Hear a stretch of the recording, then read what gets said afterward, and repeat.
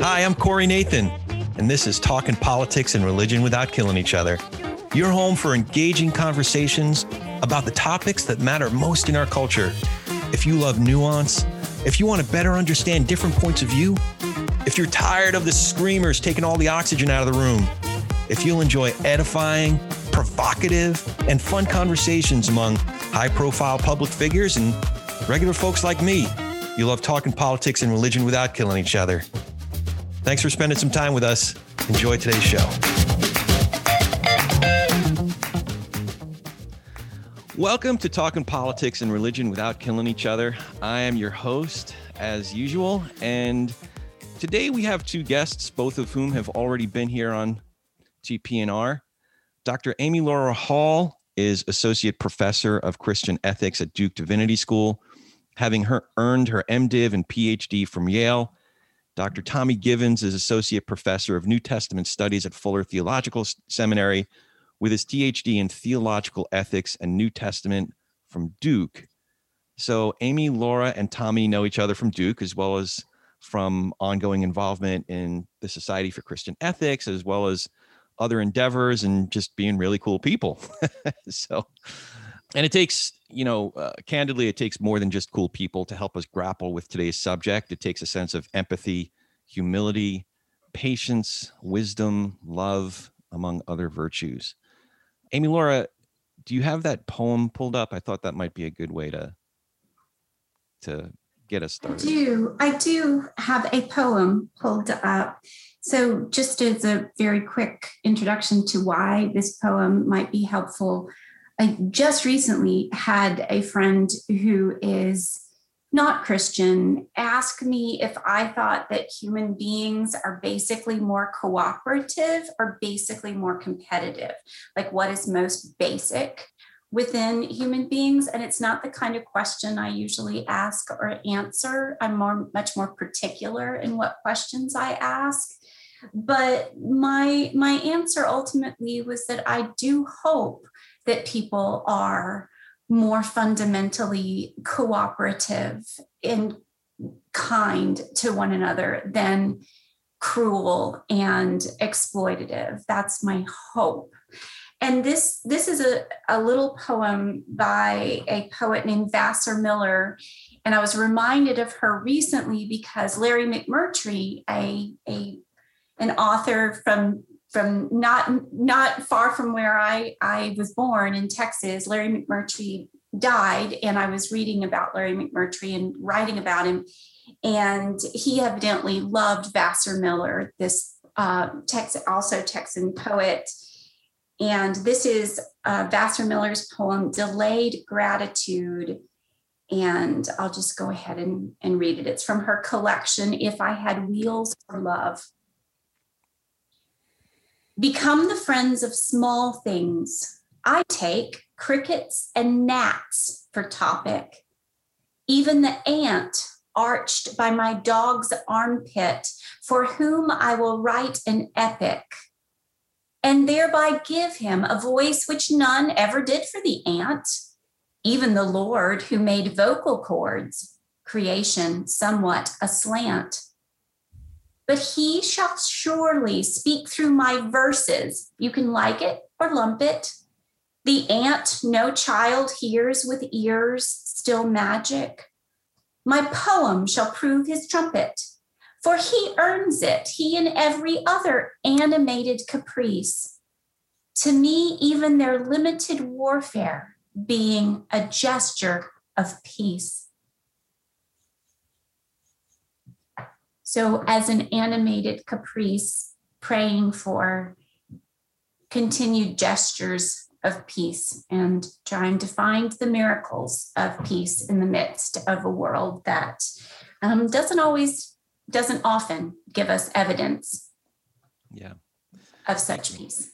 Thank you. That's helpful. I'm going to read a couple of passages, one each from two different writers, thinkers, theologians. which introduces just one ingredient of a really gnarly subject, makes it even more gnarly in a way. The first one, the work of God is the calling of a people, whether in the old covenant or the new. The church is then not simply the bearer of the message of reconciliation in the way a newspaper or a telephone company can bear any message with which it is entrusted, nor is the church simply the result of a message, as an alumni association is the product of a school, or the crowd in the theater is the product of the reputation of the film. That men and women are called together to a new social wholeness is itself the work of God, which gives meaning to history, from which both personal conversion, whereby individuals are called into this meaning, and missionary instrumentalities are derived. That's the first passage. The second passage. It has been the beautiful teaching of the word of God across time that has given this nation its ethos. It was this word of God that put a song into the hearts of slaves during their darkest days. It was this word of God that gave William Wilberforce in England the conviction and the courage to speak out against slavery and sustained him in the long struggle to see it abolished in the British Commonwealth. It was the same word of God that inspired Martin Luther King in his pursuit of civil liberty. It was from the sermon Jesus preached, recorded in this word of God as the Sermon on the Mount, that Mahatma Gandhi often quoted. And the same word of God has transformed the life of many a prisoner and of many others I could tell of from some of the darkest parts of the world where the light of God's word has shone. Read the word of God without prejudice and find in there the treasure that God has given to all of us. The first passage was taken from a collection of essays in the Royal Priesthood, a collection written by John Howard Yoder. The second passage was written by Ravi Zacharias in his book, Why Jesus? You may have heard me mention Ravi, someone I think of as a friend and mentor who had a great deal of influence as a Christian apologist. And after Ravi's death last year, we learned horrifying details of his serial sexual abuse of women who worked at spas that he owned in the Atlanta area, as well as prior allegations that were brought to light. And then John Howard Yoder, whose theological work was very influential on my thinking. Over the last decade or so, we've learned more and more about his abuse and harassment of women over many years. And these are just two of many examples of individuals that we might view as our heroes and mentors that dreadfully fail, whose failings leave many victims. And it leaves me with just so many questions that arise from this difficult topic. What are we to do? How do we acknowledge these failings? How do we care for the victims? What about our theological foundations? I know in my case, some of my most core convictions are one that started as epiphanies inspired by the work of these men. What does their life and what does their sin say about that theology? And that's just a start. I feel like I've already gone too long, so I'd like to just turn it over to you, Amy, Laura, and Tommy. Maybe just some opening thoughts from you both. Take it any direction you'd like. Tommy, do you want to go first, or would you like for me to try? I'm happy for you to go first, Amy, Laura. Okay, so my very first thought, Corey, when you asked if we could visit about this, my very first thought is that we shouldn't have heroes. I think that's what I may have written back to you in the email. I don't remember, but the one that was my very first thought, was that having heroes in the faith is very dangerous. And in the quote that you gave from Ravi Zacharias, am I saying his last name correctly? Yeah. I noted that he names heroic figures. Now he names a group of people who were living under slavery, but he names heroes. And I remember I sent y'all a link to this piece I wrote about Moral Mondays, I remember when I was younger, I guess in my 20s maybe, and I saw the video for Living Color's Cult of Personality. I remember when I first saw that video, I was so confused. I was like, why would you have these men grouped together in the images? It was so strange to me that Gandhi and Stalin, Hitler, I mean, it was such a confusing combination of images. And I remember thinking, why would they do that? And then I thought, it's a cult. They're describing a cult of personality. And I think that the lyrics to that song are as helpful a Christian admonition or as close to a Christian warning about what can go very wrong when you combine a sense of holiness, a sense of mission, a sense of timeliness in history, and one man. It's usually one man. So I think that combination is very dangerous. Yeah, I took a couple of quotes, and there's such nuance in a lot of your writing, but let me just share a little bit. In the 2011 article that you shared with us, you say the most salient virtue required for church ministry is the uncelebrated yet uncommon virtue called patience. Many pastors 10 years out will tell you that the blessed holy work of ministry is repetitive and slow, and not even remotely like the big screen adventures mass marketed to this generation.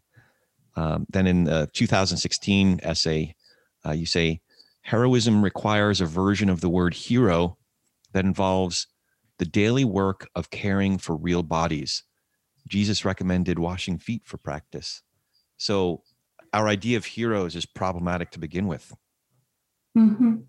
Yeah. And I don't think it's particular to Christian culture. It's of course it's not. It's not particular to Christian culture. I'm not sure it's particular to Western culture. I can't speak to other cultures outside of Western Christianity, but I think the dangers they're not particularly Christian. It's just the combination of a sense of providential anointing that combined with a charismatic personality is very dangerous. Tommy? Yeah, so I really resonate with what Amy Laura said about heroes as itself a kind of dangerous and problematic phenomenon. And I guess it's important to me, first of all, to just name something that I feel like people might be tempted to think about these situations. And that is that you would be able to separate the quality of someone's ideas from their character or how they behaved. And I don't think we should cave to that. Obviously, I think that people are more than their sins, but I just don't think that we should ever regard people's ideas as innocent of the lives that they lived while thinking them. And how we put those together is complex. And I think part of why we're having this conversation, but I just think it's important not to give in to that temptation to say that we can draw a neat distinction between those two. I guess I'm drawn also listening to Amy Laura to this tendency that is so widespread that I'm not sure is entirely avoidable. And I agree that it's not unique to Western Christian culture, at least in the little that I know of culture beyond that. But this tendency to be drawn, social movements to iconic figures that act as a kind of catalyst for mobilizing people, that they feed us. I feel this in myself psychologically. Something in us feels the need for a figure who brings people together like that, somehow represents something that we feel the need for. And I don't know if we can avoid that danger altogether. But boy, it is really dangerous for the reasons that Amy Laura was already alluding to. Because I think that as that energy begins to develop around a particular figure, we become sort of systematically blind, not only to the shortcomings of that figure, but all kinds of associations that are involved. And one thing I guess I do want to say about Christianity is I feel like one of our problems historically has been a sort of triumphalism, this sense that we have a narrative of victory to tell to the world. And it feeds, unfortunately, a kind of martyr complex that I think was instrumental, especially in not just Yoder himself, but the sort of culture around Yoder that felt like it was a minority culture, underrepresented, and finally someone like Yoder was putting them on the map. And that made it even more difficult for the scrutiny that he deserved to be applied to him. And so Christianity, I think, at least as it has developed historically, lends itself to feeding a martyr complex and offering people a sort of story of victory, progress, triumph that then makes us less than vigilant about the corruptions that are at work in those narratives and the people who somehow seem to embody them.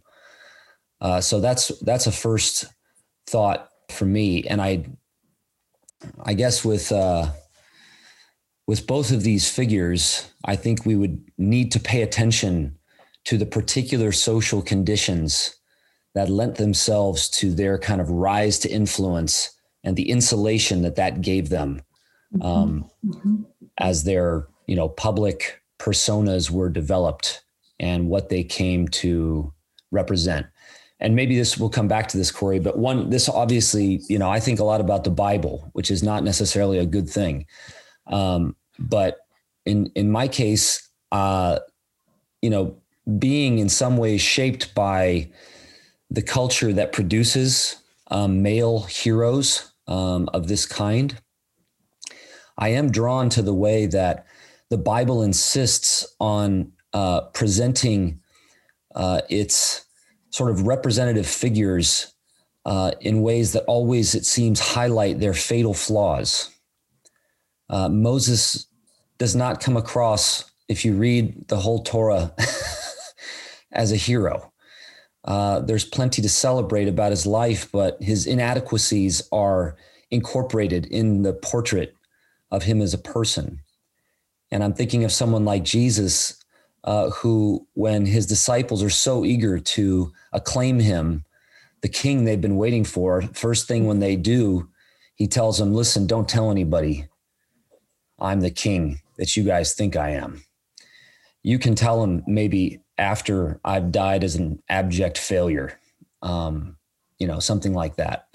So anyway, there's, I think, some material in the Christian tradition, I'm thinking specifically of the Bible, that at least might be a resource for us to combat this tendency to gravitate around heroic figures in a way that hides and even enables their flaws.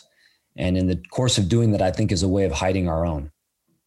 Mm-hmm.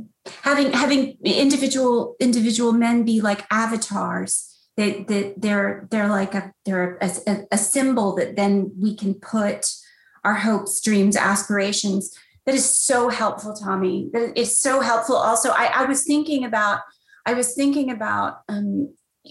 the way I heard people speak about Yoder when I first came to Duke. I had read some Yoder when I was at Yale, but not much. And when I first came to Duke, it was very clear in 99, 2000, the reverence almost reverence, I think, is the right word that people had. And I was thinking in terms also of having a sense of being under siege, of being constantly over and against the larger culture. And so, Yoder was heroic in that way. And like you said, he had gained a hearing he'd gained a hearing among some people in power. And we're not going to talk about Stanley Hauerwas during this session, I don't think, but I think it's something that Stanley had to reckon with himself as people came to him wanting instructions. I don't know if you've heard me tell this story, Tommy. I'm going kind of on a sideline, but this was something that happened to me when we built a new building here at Duke Divinity School, where, I didn't build it, I didn't plan it, but the new big building, we had a room then that would hold 160 people. And it had been that students would have to choose between me or Stanley to take for their intro course. But then we had a room of 160 people. And so it was just one of us, and we would alternate, sort of alternate. It's a long story, but my first time to teach in that room with 160 students, I remember very clearly there was a group of men who were sitting together. I've told this story many times, but there was a group of men sitting together who were very angry. They would come into the room and sit and just scowl. And at a certain point with this room full of 160 people that I'm teaching, I approached this group of young men and I said, y'all are really not happy to be in my class. What's going on? And one of them said, we came to Duke to study with Stanley Hauerwas to receive our marching orders. And you're not Stanley Hauerwas, and you're not even giving us marching orders. And it was really helpful. It was super helpful for me to think about who was being drawn, who was being attracted to Duke Divinity School at that time, and why. And they were not Mennonite. These were not Anabaptist students. These were not, I don't think they considered themselves pacifist even at the time. Some of them may now, but that sense of wanting to come and have an authoritative male figure give marching orders, I think that is strong in American culture. A few other things I wanted to quickly say before I forget them. One is as you were talking, I was thinking about people who seem to be too big to fail, meaning that if their serious problems come to light, that it will mean damage for a whole group of people. I think that is we see that in Spotlight so clearly, the movie Spotlight. If people who are listening haven't seen that movie, I highly recommend watching it and then going back and reading the documents that the movie's based on and thinking about that team of reporters, because part of what they were coming up against was leaders who were too big to fail, whose failure, if made public, would destroy the faith of other people. And when you hear that someone is too big to fail, or that kind of notion, it's a good warning to listen for, because something's going wrong. If Jean Vanier was too big to fail because his failure would affect all of L'Arche, how did that happen? How did it happen that one man was too big to fail? So that would be another note I would make. And then the last thing I'll say in terms of scripture, in terms of too big to fail, I remember when I first read Ruth, our Hebrew teacher at Yale had us read through the book of Ruth when we were just beginning to learn Hebrew. And it so struck me in thinking about the placement of the book of Ruth. You're left at the end of the book of Judges with the dismembering of the concubine. This woman has been dismembered, and it's a horrific section of scripture in the ending of the book of Judges. And then instead of going immediately into the long story of the people's desire for a king and ultimately a king, you have the book of Ruth sitting there in between the book of Judges and then the 1st and 2nd Samuel, 1st and 2nd Kings. And I don't think I think a group of somebodies were being very clever in that placement of the book of Ruth as an interruption. It's a very different story It's a very different non-resolution to the chaos that the ending of the book of Judges leaves you with when you leave that book. I want to pick up on something you both mentioned.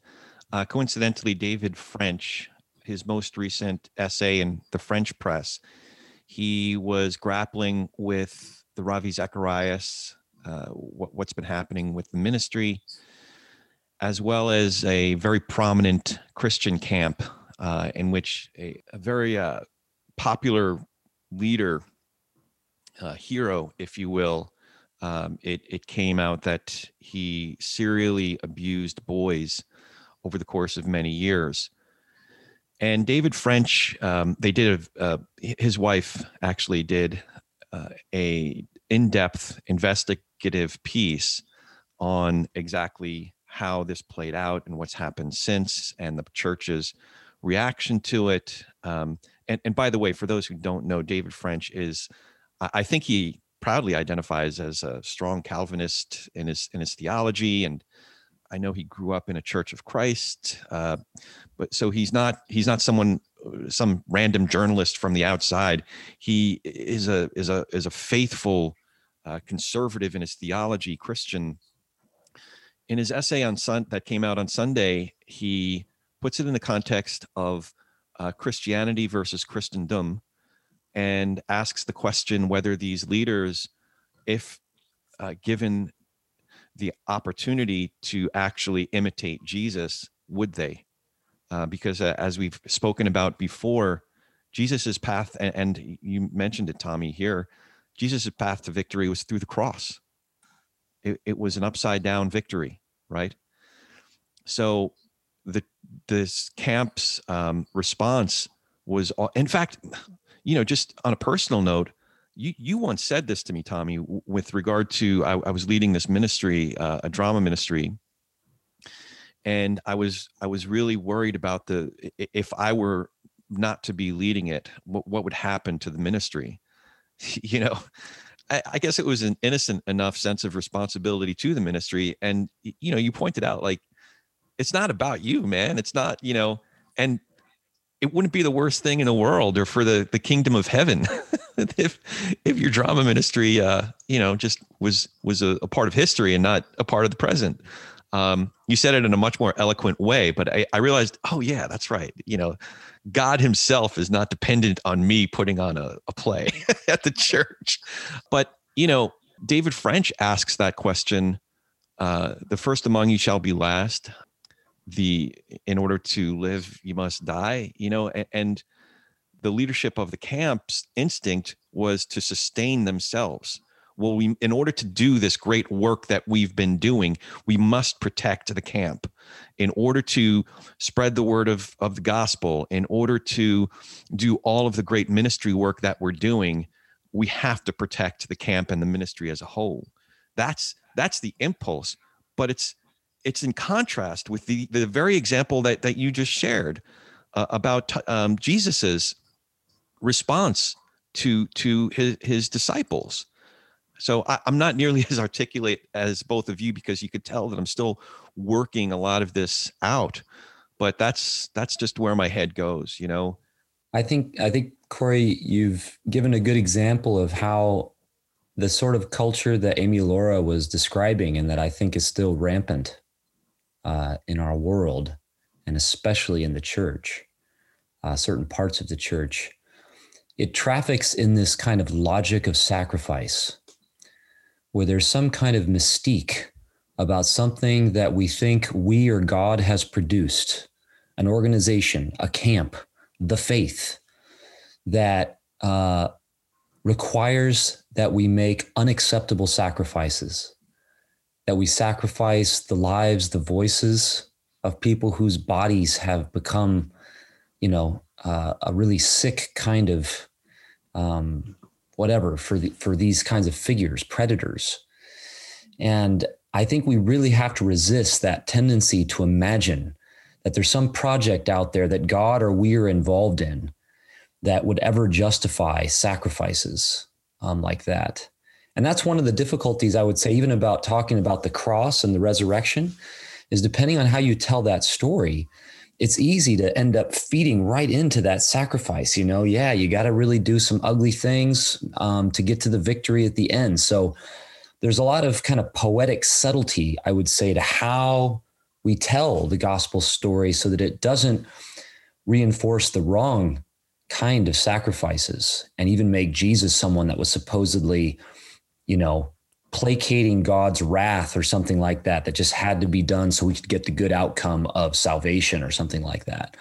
I'm thinking still about Ravi Zacharias. I know that figure is probably a little more familiar to me in my background, maybe than it is to Amy Laura. But I think, the way I encountered Ravi Zacharias as a kind of young, white evangelical man, if I could just analyze my own psychology as I remember it, why I was drawn to him is that I had been shaped to imagine myself as fighting against the world with the faith, somehow as a Christian committed to the gospel, I had to defend this fragile thing against the onslaught of worldly attacks, atheism, this kind of thing. And so apologetics offered this kind of weapon, right? Where I was going to fight. I was going to be the superhero that was going to fight off the invasion and sort of save myself and everybody else from that threat. And I think that's part of the appeal that Ravi Zacharias had to me and has had to many others, is this kind of narrative that we have of a fragile and vulnerable Orthodox Christianity that needs to be defended against secularism or whatever it is. And so we gravitate around this figure because we see in him the ability to sort of save ourselves from that threat that we feel like, we've got to face. So I think we've got to analyze exactly how these figures come to be this sort of deposit of hope or, what we need to respond to some threat, because I think that has a lot to do with the kind of power that they develop that then makes them not vulnerable to scrutiny and the food of these kinds of things that Amy Laura was describing, where it becomes too big to fail, right? Because at the end of the day, what that would mean for me was if Ravi was doing the kind of work that I needed to be able to face a hostile world and to save it, by doing good apologetics, then I'm thinking I'm too big to fail, right? I want to personalize this just and maybe complicate it just a bit more. So Ravi's work was even more close to home for me. As you both know, and our audience knows, I grew up in a very observant Jewish home. We went to an Orthodox synagogue. We kept kosher. We are Jews. And when I became a Christian, I knew that I would have very, very personal fights. I don't use that word lightly. In particular with my dad, who I can't wait for you to meet, Amy Laura. Yeah, you keep saying that. We have to figure out a way to travel. And yes, keep going. I'm sorry. That's okay. So Ravi's work was the primary resource for me in my conversations with my dad, especially in those early years when those conversations were the most contentious. How would I answer my dad's objections, his filial objections, his emotional objections, his philosophical, theological objections? And my dad subsequently met Ravi. And his work, his writing, some of his talks, and, honestly, just the power of his presence was part of what I identified as the salve of what brought, healed and redeemed a lot of me and my father's relationship. Now, learning actually through Sarah, his daughter, who I don't know if she's still running the ministry, but she took over the ministry as Ravi got sick and then and died last year. Learning the hard truths of his life and about those victims, and his destructive behavior and what that meant for the lives of the people that he victimized, I don't know what to do with all that. I don't know. Does that render all of that, what happened, the evolution of me and my dad's relationship and our theological convictions that we arrived at together, some of which we still have differences, obviously, but much of which, like I said, the redemption of that relationship, I just don't know where that's a lot of ingredients in one recipe. And I don't know what to do with all of it. Is it the kind of thing where I have to separate out the cream and the nutrition of some of these good things? Or is it kind of like, there's this really big, smelly, ugly pile of shit. And no matter how much sugar you put in there, how much nutrition you put in there, it's still a pile of shit. I don't know. I don't even know where to begin to think of it. So. Oh, Corey, if we were in person, we would pause for longer, but I'm gonna risk saying some things that may not be the right things to say. Okay. But keeping in mind what Tommy said about not separating out the person's writing and thought from their lives and what they did with their lives. I think that's very true. And it's important. The article you sent us that Isaac Villegas wrote about Yoder, I think that work is very, very important. And I'll risk saying that I think God can I'm not going to say this well, but if in the midst of having conversations with your father and trying still to be your father's son while also being Christian, if this man's words God used in some way for you to continue to be your father's son as you became Christian, like that's not a pile of shit. That's real. That matters. And you can eventually think through why you needed perhaps another paternal, very effectively, rhetorically effective man to provide that kind of connection for you with your father. I mean, that's something to think through. I think that's something to think through. Why was this other man helpful as a bridge for you and your father? But that's not shit. I don't think you throw that completely out as somehow corrupt because this man was horrible in his life. I don't think that means that what happened for you and your father in the midst of your conversion, I don't think that's shit. I'll tell you, my own dad, oh my gosh, if I had to hear the word Trump one more time, I have people in my life who've had to listen to their family members talk in praiseworthy terms about Trump. For me, it was, if I had to hear my dad complain about Trump one more time, I was going to scream. I just was like, I know. Yes, Dad, I know. I mean, he was just so disgusted with the lack of decorum. I mean, so many things upset my father about Trump, but one of the things that my dad said because he was just devastated. And with the election, he was devastated. He was in Texas. He saw it coming and he was still devastated.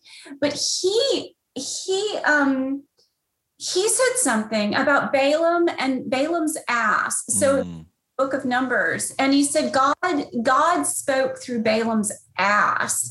So maybe, at some point, something truthful will happen during the next 4 years and it will be, Balaam's ass. And I hope that was okay that I said on a podcast that Christians listen to. I mean, it was a donkey. So, but it's in the King James Version, it's an ass, right? But I think that, so keeping these two things in play, I think Tommy's right that we have to think through the the ways of writing and thinking and speaking that particular, in this case, men that we're talking about, have ways that their pathologies are written into their theologies. And I think Tommy's already named that to some extent in terms of like having a sense of embattlement that this man helps you feel like you could be effective in the battle, like thinking through that. I think you can do that work. I think it's crucial to do that work. And you can also say that what happened with you and your father in the midst of thinking about this man's words that was a blessing can still be a blessing. Yeah, I agree. I hear what Amy Laura's saying is difficult to figure out the right way to say, because I think we have to be able to tell stories of how God has had mercy on us through terrible people and through people who otherwise did terrible things, and how to tell that kind of a story without somehow minimizing the terrors that those people committed is super hard. It's super hard. And in some ways, I think if you're trying to tell that kind of a story at too large of a scale, where there's no kind of like community understanding of the subtleties of what you can and can't quite say, then it's more vulnerable to becoming problematic. But I think, Corey, you're right to react by saying, I can't simply dispense with what this person's presence, name, written words contributed to something that I treasure in my life. I really identify with that. And I guess I want to say that I feel like one thing we have to maybe get over is the sense that there's any other kind of a story we could ever tell. I feel like if we're honest about the sordid histories that have contributed to all of our lives, there's no easy narrative there. There's no, way to kind of clean it up.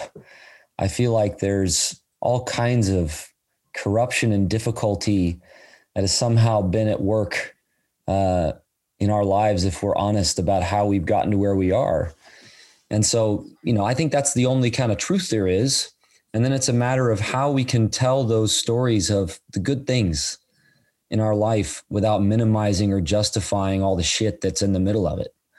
And so, yeah, I'm sympathetic with your concern. And I feel in myself as I'm trying to say this, what Amy Laura is, I think, also expressing, which is it's really hard to name the goods of our life without underplaying some of the terrors that have gone into those goods.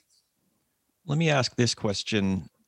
Amy Laura, you mentioned the essay that Tommy shared, or the paper that Isaac Samuel Villegas wrote, just published this last January, just this year, called The Ecclesial Ethics of John Howard Yoder's Abuse. And I bring it up to say, to ask more specifically about the theology. Right at the top, Villegas says, Yoder designed an ecclesiology that was congruent with his pursuit of unaccountable power over the women he used as subjects for working out his exploitative sexuality.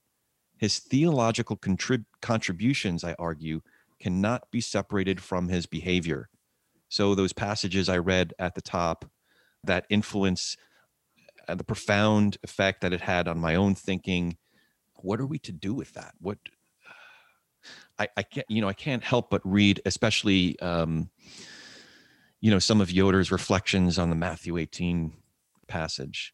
There are some things that even just having read just a bit of his work again over these last couple weeks, I can't help but not see that through the lens of this guy was trying to justify some ugly stuff, and my own theological foundations are sort of shaken. Like I have to go back and question, what is it now that I do believe? If it was so deeply influenced by this, I have to go back and recheck what I think. I think what you're saying, Amy Laura, about me and my dad's relationship, there's a sanctity there. There's a a beauty there.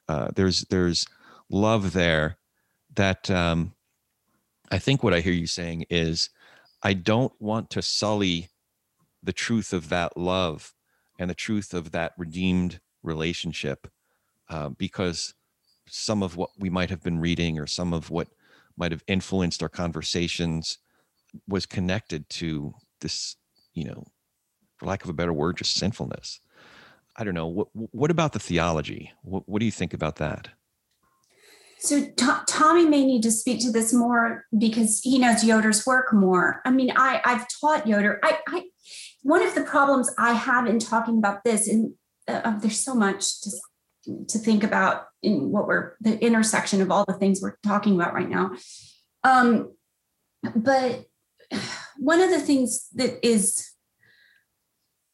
so there's a conversation within Mennonite circles. There's that conversation that I think is really important to have. I'm going to risk saying something that is possibly going to be wrong. We're just going to have to keep doing that, right? At least we're going to have to keep doing that. It has troubled me the way that some people it has troubled me, the glee with which some people have followed the story about John Howard Yoder horribly abusing his power with women and sexually assaulting women. It has troubled me, the glee with which some people have followed that story. And here, okay, this is dangerous. Tommy, you're going to be able to hear the danger in what I'm saying. I can't help but note that when we had Richard Hayes's big celebration of his work at Duke, the people who planned it had it be all about beauty and scripture. It was all about aesthetics, about the beauty of music, the beauty of words, the beauty of the arts. There's lots about theology and the arts. The beauty of Richard Hayes's love of scripture. There was not one word, Tommy, were you there? There wasn't one word about Richard's witness against war. Not one word about Richard Hayes's witness against war, which has been consistent in his entire authorship. And Richard and I disagree very strongly about some things, but it was really striking because it was like almost 2 hours long, not a word about war. And Stanley Hauerwas, I have watched as people have used this horrific set of the whole John Howard Yoder horror. People have used that then to try to discount Stanley Hauerwas's witness against war and to try to discount any Christian witness against war. So the danger in what I'm saying is that I'm coming close to saying that the legacy of a theology of passivism matters, and that's dangerous, right? Because they're talking, but the conversations about an anti-war witness within Christianity, those conversations are dangerous, and people who want to squelch those conversations are using this story to try to discount any pacifist witness today in the United States. And that troubles me. Yeah. I think that's fair, Tommy. I sorry to cut you off here, but I remember debates that we were having in our Bible study at Grace, where there was a great deal of pushback, because remember, we were talking about this in 2002, 2003, and there was pushback about Yoder's work on those grounds, Amy Laura. And I could see that they had the trump card, if you will. Well, look at him. And, we can't really take this work seriously. Yeah. I'm really glad Amy Laura took the risk to try to say that. And is naming, the ambivalence with which you do because of the liabilities that it might have. But I find myself nodding in agreement, because I think that, so I want to say in a minute, Corey, something more in direct response to your question. about where in Yoder's theology, or what about his theology, we need to rethink, question, criticize in light of what it enabled or how it correlated to his behavior. But before I get there, just because of what Amy Laura has said so well, I think you do see this phenomenon in the wake of these revelations where people are ready to actually reiterate the same kind of politics that we're trying to question, namely that you can expose the faults of someone and make that too easy a basis for dismissing anything associated with them through other people or whatever. And it's a kind of self-righteousness, I guess, that bothers me a little bit. So that, people find something horrifying that's associated with something that they want to oppose, and they simply play up the horror of that as a way of dismissing what a truthful witness might have been associated with what's now being presented as horrifying. And so it's this tendency, I think, to be kind of hypocritical or self-righteous, to build up our own project, in this case, something that wants to continue to enable war on certain grounds by trading in the failures of Christian pacifism or something like that. And so I think we should be on the lookout for that tendency that people have to advance their own projects by simply exposing the deep failings of their opponents or the associations of those deep failings. But more to your question now, Corey, I think that what I like about Isaac's article is his attempt to be somewhat systematic. That is, to not think, well, we just have to find this little problem in Yoder's thought here, or he was fine until he made this move there. It's not that easy. We have to allow a kind of holistic scrutiny to be applied to his work. And a couple things that I would highlight myself that I find to be problematic is a sort of romance about the church that I think comes out of Yoder's work. This tendency to idealize a form of community that supposedly embodies the gospel message, as you were reading from the quotation at the beginning. Developing that kind of mythology about the church, I think, is recipe for hero cults. So I don't think we should think of the church in the idealized terms that Yoder did. And I think that deserves a kind of revisionism across all of what he wrote.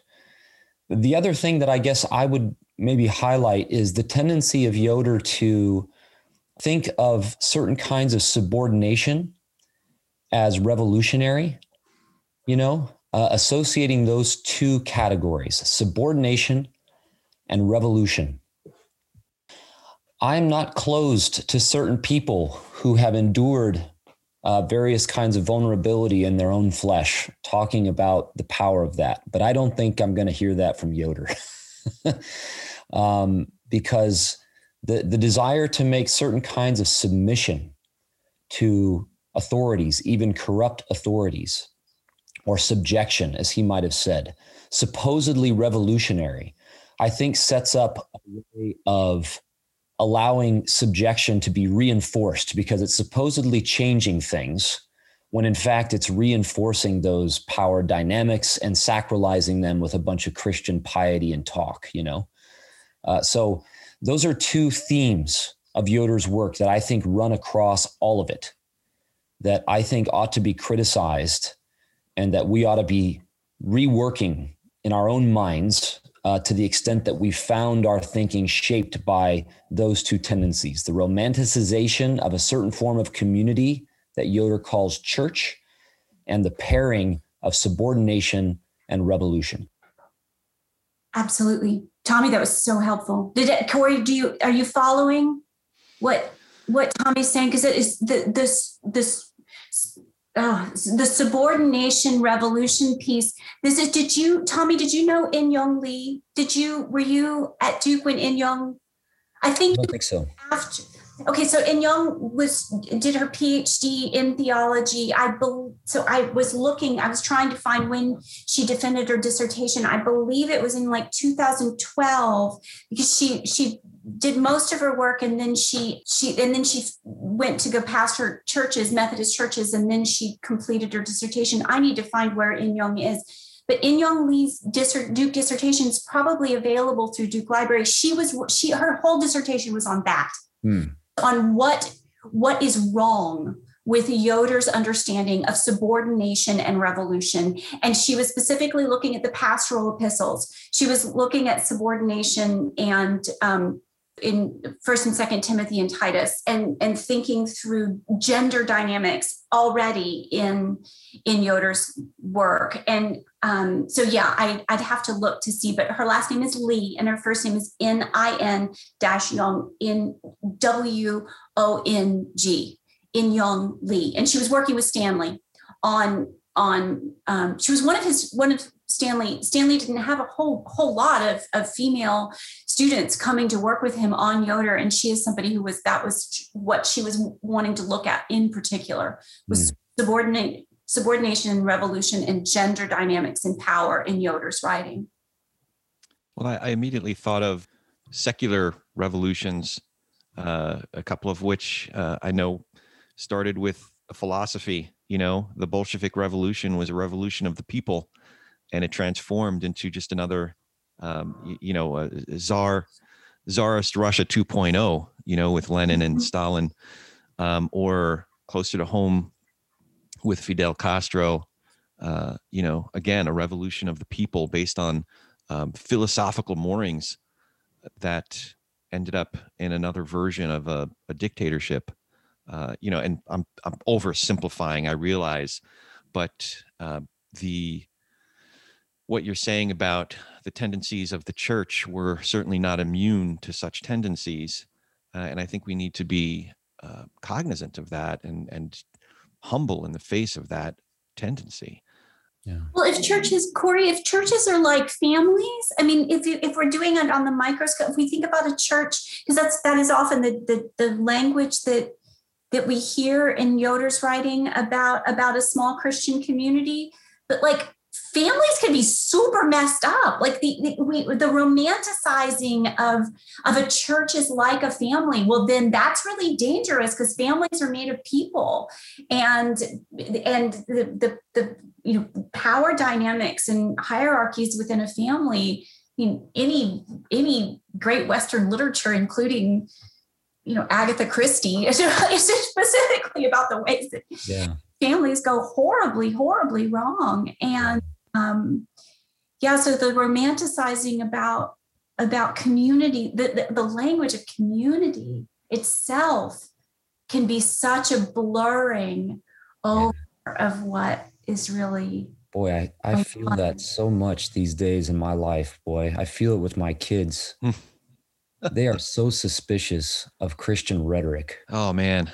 And they're teaching me a lot about what I sound like or have sounded like as a father, just they're growing up, with me. So yeah, I've got all kinds of new suspicions about this rhetoric, some of which I think I absorbed as a younger person, under the influence of Yoder's writing and others influenced by Yoder. But I think one of the things, just speaking very specifically to the context of abuse, Yoder was able to reinforce this sense that he and his students were on the cutting edge of embodying an ideal that was going to be, God's gift to the world.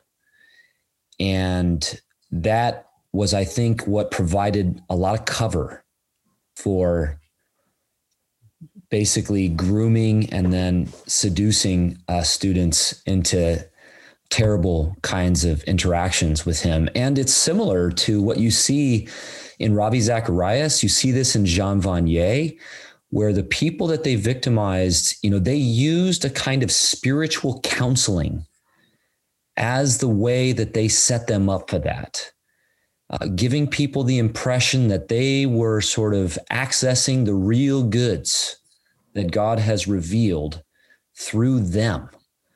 Man, it's really sick. But I just think that requires, as Amy Laura was just saying, that we tell a different story, different kinds of story of the church as family. And this is where, once again, I think there's some, sorry to put some jargon in here, we got some Marcionism going on here, where we talk about church as family in a way that seems to be oblivious to the broken nature of family that comes to us from the Tanakh or Old Testament.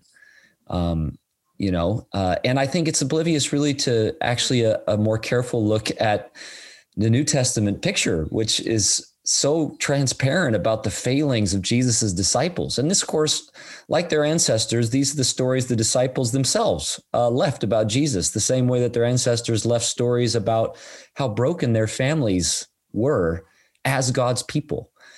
And I just think that's so important for us to be telling a story of ourselves that basically repeatedly requires that we face how we can, how we need help.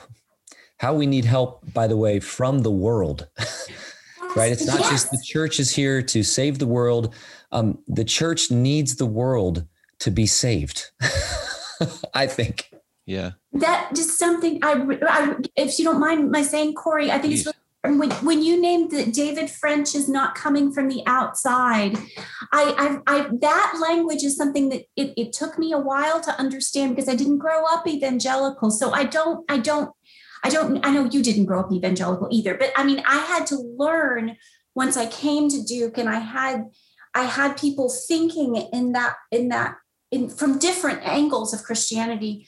But men, I can think of lots of different times that particular groups of Christians have needed the ACLU to keep them accountable, have needed, the AFL-CIO. It's funny when you asked me about a possible charity. What first came to mind was the ACLU, given what we were going to be talking about, but I thought that might be too politically loaded, so I didn't say it. This is politics and religion, so I know, but I think it's really noticeable in Spotlight. It's one of the key points, I think, is that the senior editor who's giving them the charge to do this work through the Boston Globe. He's Jewish. It's a truth about the actual story. And it's also a truth, I think, that we need the groups of Christians need secular authorities, not secular authorities who are going to come gleefully, bashing us over the head, for believing in Jesus, not that, but keeping us according to basic laws of non-exploitation and like we need the National Organization for Women. We need the National Organization for Women to keep, muscular Christianity in check. I just said that, but I really believe it. And can I say one more thing? Because I'm a little bit on a roll, I know. But Corey, something else I want to say is that it's super scary to me how utilitarian reformed versions of Christianity are. It really scares me how the idea that there are men who are destined to be catalysts for God's work in the world, and that we need in some way to protect them from exposure, that suggests that their souls are not what's ultimately of the most importance to God. And that scares me. That version of Christianity really scares me, because the idea of a man as an arrow that God is going to be using, and that God isn't most concerned about that man's soul, that's creepy. That's really creepy. And I hear it all the time. It's why I've been writing about muscular Christianity for a decade, is as I heard it so many times. I thought this is so dangerous, this way of thinking about men in power. Men in power are useful to God. And it's like, that's not how God sees individual men, is this their use value. That's a really creepy God. So since the last time we talked, are you any closer to writing that book? Oh, I've been writing. I mean, I've got like I keep writing it. I need a publisher, Corey, and I need leave. I've been teaching in overload, but that's a whole other conversation. But no, I'm not. I told you, right, that I have a horseshoe right there that a group of men in Cowboy Ministries gave me. That horseshoe, every time I walk out of this little office, that horseshoe reminds me that I've got to finish the book, because so many men have entrusted me with their confessions and their knowing that I was going to write about them. So I've got to finish that book. But yeah, men be useful. That's like, no. That's not why God loves you, is because you're going to be useful to God. Ugh. Yeah, no, I confess that a lot of the trappings of that, the idea of being a leader and all that brings, the image of being the hero, I'm culpable. And speaking of culpable, I know we're already over, but I think that there can be many, many, many more conversations just about the victims, and what my own culpability might be, how we care for those who've been victimized.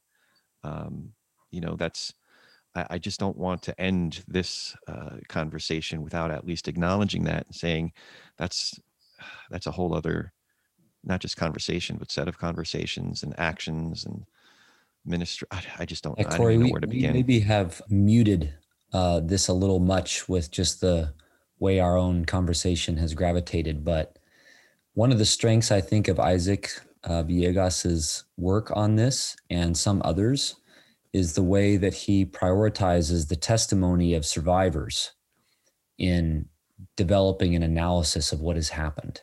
Yeah. So one way forward, I think, in reforming, revising our theology and how we're going to shape the memory of these men is by prioritizing the voices of those that they attacked and have had the resilience and just really grace to speak about it, to even want to speak about it at all. That's really phenomenal. And so Isaac, I think, did a really good job, even in that article that you mentioned earlier. He went and did a bunch of research, reading the writings, and man, the number of times that there were really smart women telling Yoder exactly what he was doing. I couldn't have analyzed it better, right? 20 years afterward, and thinking from a safer place than these women that were in the heat of the storm. They could see it and they put words to it. And Isaac, he quotes a lot of them, did some research in the archives out there in Elkhart. Yeah. But that's important going forward, I think, is to not mute those voices or think that we've just got to engage directly with these authors. I think we need the kind of priestly help in some ways of the voices of those who have survived what they've done to tell us how to think about them. Yeah, again, that essay is called The Ecclesial Ethics of John Howard Yoder's Abuse, came out in January of 2021, and it is an absolute treasure trove of other references and resources. To your point, he does amplify the victims, many of the testimonies. So I really appreciate that. And I know we're already so over, but I don't want to end without Amy Laura, if you wouldn't mind sharing a little bit about United Methodist Women, unitedmethodistwomen.org. Oh, yeah, right. So the UMW, they go way back. They go way back. But I thought of them in part because of what we were going to be talking about. And in my experience growing up in Methodist parsonage, I grew up in Methodist parsonages across Texas, as my dad was a Methodist minister. And the UMW circles were circles of women who would gather together to pray and also to talk. And if you wanted to know what was going wrong in a congregation, a UMW circle wasn't a bad place to start, because they would actually they would trust one another over time to be honest with one another about problems that were going on in a congregation. So, if you're wanting to get a sense of the family system, UMW is a good place to go. And they're not glamorous. They don't have a big fancy, their website, like I said, is probably pretty prosaic. And they're not doing mission work in such a way as to make a name for themselves. So, they were who I thought of as good, sturdy, reliable. I'm sure there are lots of mean United Methodist women out there.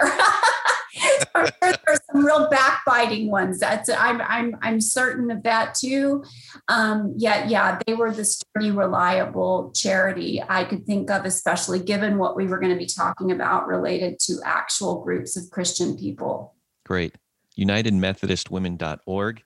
Dr. Amy Laura Hall, Dr. Tommy Givens, thank you so much for taking the time and for your wisdom, your patience. I really appreciate it. Thanks, Corey, for the conversation. Thanks, Amy Laura. Thank you. It's so good to see your face, Tommy. Likewise. But this is really good to see your face. And thank you so much for your hospitality and asking us to have this conversation. Thank you. Thank you for joining us today. If you appreciate what you've heard here, please go to iTunes or anywhere you get your podcasts, give us a 5-star rating and leave a review. That really helps move us up the chart so others can find out what we're up to here. For Ronnie Nathan, I'm Corey Nathan, and we've been talking politics and religion without killing each other. We'll be back in a few days to do our little part in Tikkun Olam.